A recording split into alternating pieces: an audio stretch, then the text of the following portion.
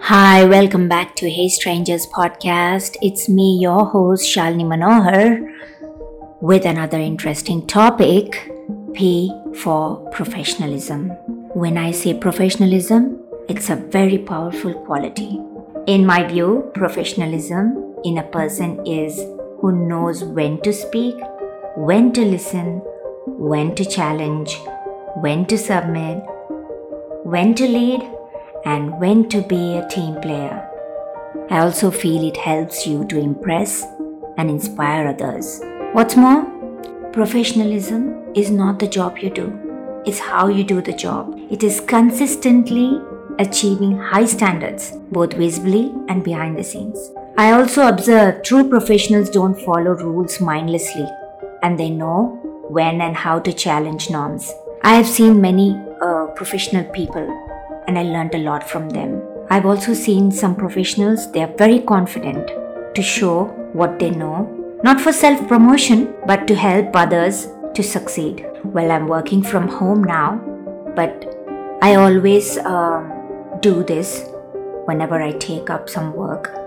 I always plan and prioritize work to keep it under control and make sure they don't let perfectionism hold back. For me, integrity is also very important. Staying professional even under pressure is very important. If I talk about myself, I was not that good before, but worked on my outward appearances such as dress, personal grooming, body language, the way I speak, write, and choose topics to discuss. I always keep myself open to learning. Confidence to take up new challenges, boosting your ability to influence and lead, always made me eager to do it better and achieve more. It's very important as a professional to learn to help everyone feel safe, included, and respected.